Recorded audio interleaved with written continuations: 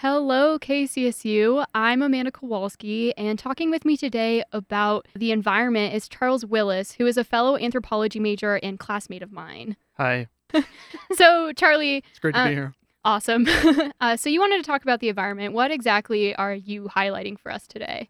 Well, Amanda, taking this class has really got me fired up about the environment, just thinking about the future and how one of the big changes that we need to make as a society is to really rethink our relationship to the environment. Because I think just reform and systemic change without a direction, without a underlying philosophy as to where the environment fits is not going to be very effective moving forward. So, you're making some, pretty bold claims here. How exactly do you propose that we do move forward here? Well, I think the big areas that stuck out to me just from this class were conservation. We really need to rethink conservation and the relationship between the environment and economics, as well as our approach to natural disasters. So, when you say rethink conservation, do you want to move away from conservation? Wouldn't that be kind of damaging to the environment, or are you talking about something else? Well, I think the way that we've sort of approached conservation for the last 100 years has been to just cordon off an area, a wilderness area, and sort of preserve it from human activity.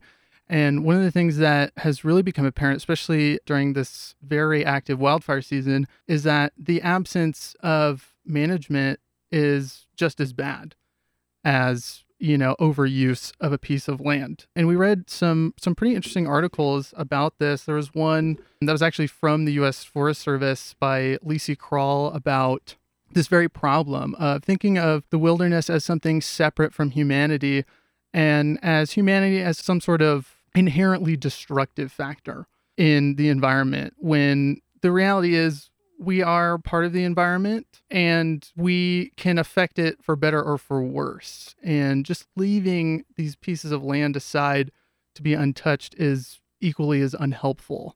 Another great article that talked about sort of different approaches is one by Daniel Wildcat and Raymond Parati, great names.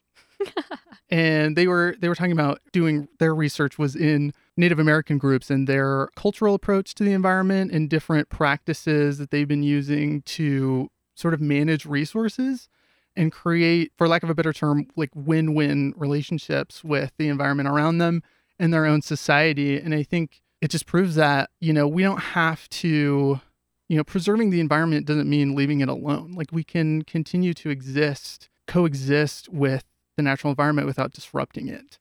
And I think that's the big problem with the modern, especially the American conservation movement, is it's not really giving us that flexibility. Yeah, I think that's a really good point. And so, just to clarify, so you're saying that we shouldn't really be afraid of managing resources and ecosystems pretty carefully, right? Yeah. Okay, so now you mentioned this dichotomy between the economy and the environment. Can you expand on that a little bit? So one of the things during this presidential election that really stuck out to me was the way, especially Republicans have framed this sort of war between the economy and the environment. Whenever the left brings up environmental protection, it's seen as like destroying the economy or destroying economic opportunity.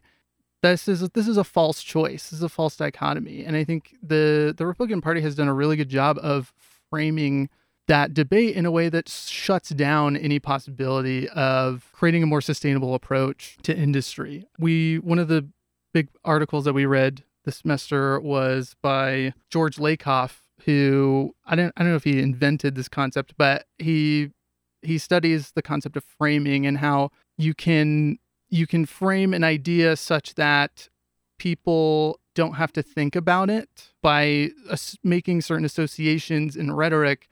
You can shut down any debate because you're just making people look at it through a certain lens and they feel like they already know everything they need to know about it. And this is one area I feel like the American left and the environmental movement have done a poor job of attacking that framing that anything that's good for the environment is bad for the economy, because that's simply not the case. And I don't think sustainability and economic growth are necessarily a mutually exclusive.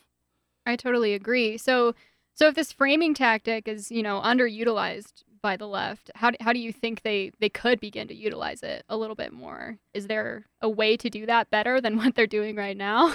Well, I noticed one thing during the debates was Biden talked a lot about reducing certain industries in favor of others. And I think the problem is when they say we're going to roll back fracking or roll back mining or whatever, people stop listening when they say that. And they say, oh, they're going to destroy the oil industry. They're going to destroy the mining industry or whatever.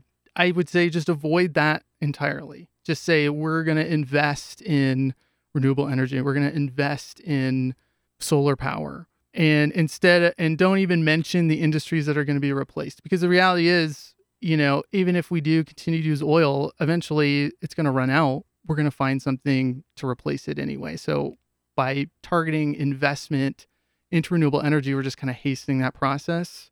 And I think that's a much better way of thinking about it than, oh, we're going to eliminate these industries that people are already in. I totally agree. I think that's a great idea, and I think that needs to be done more. So kind of switching tracks a little bit, how does all of these ideas, of the environment and everything like that, how does that connect to natural disasters? Well, one thing that I hear over and over again about climate change is that natural disasters are getting more frequent and more intense. And you're already seeing that. The summer has been quite a roller coaster in terms of natural disasters. And if this class had one thesis, I would say it's that natural disasters are really man-made. So our current way of thinking about natural disasters is that they're sort of like acts of God. There's nothing we can do about them. And moving forward, I think we need to really start taking responsibility for the fact that, no, natural disasters are getting more frequent and they're getting worse because of our own actions. And it's our responsibility to make sure that these don't destroy people's lives over and over again. Instead of just, actually holding corporations accountable and creating safety nets and infrastructure to anticipate and effectively deal with these disasters. I think that's good. And I mean, there's a framing issue there with that, right? I mean, they're being framed as these, acts of God, like you said.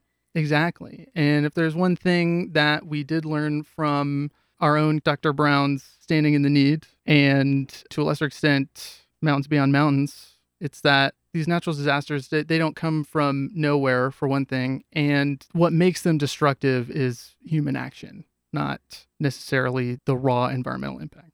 And when you say human action, are you talking specifically about climate change, or are there other things that make disasters worse? Both. It's the way that we respond to natural hazards. And by thinking of them as these rare, tragic things, we're really limiting ourselves in terms of how well we can respond to those. Okay, so just to, wrap everything up, do you think there are some changes ahead for us? Are we going to change these frames? Are we going to talk about the environment and natural disasters differently in the future? Or do you think we're going to stay on this track? I certainly hope things change. It's really up to us, and by us, I mean like our generation, to keep these things in mind and create social change as much as political change, because that's what underlies any political policy without the public opinion and the cultural framework, regulations, we're not going to be able to regulate our way out of climate change. Yeah, I totally agree. And that's why, classes like the one we're in, public anthropology are so important now, right? I mean, exactly. Yeah. All right. Well, that's all the questions I have. Is there anything else you want to leave with a final note or anything like that? I think I covered pretty much everything I wanted to talk about. Thank you so much for interviewing me. Of course. Thanks for having me. Thanks to KCSU for letting us do this. We're really excited to be here.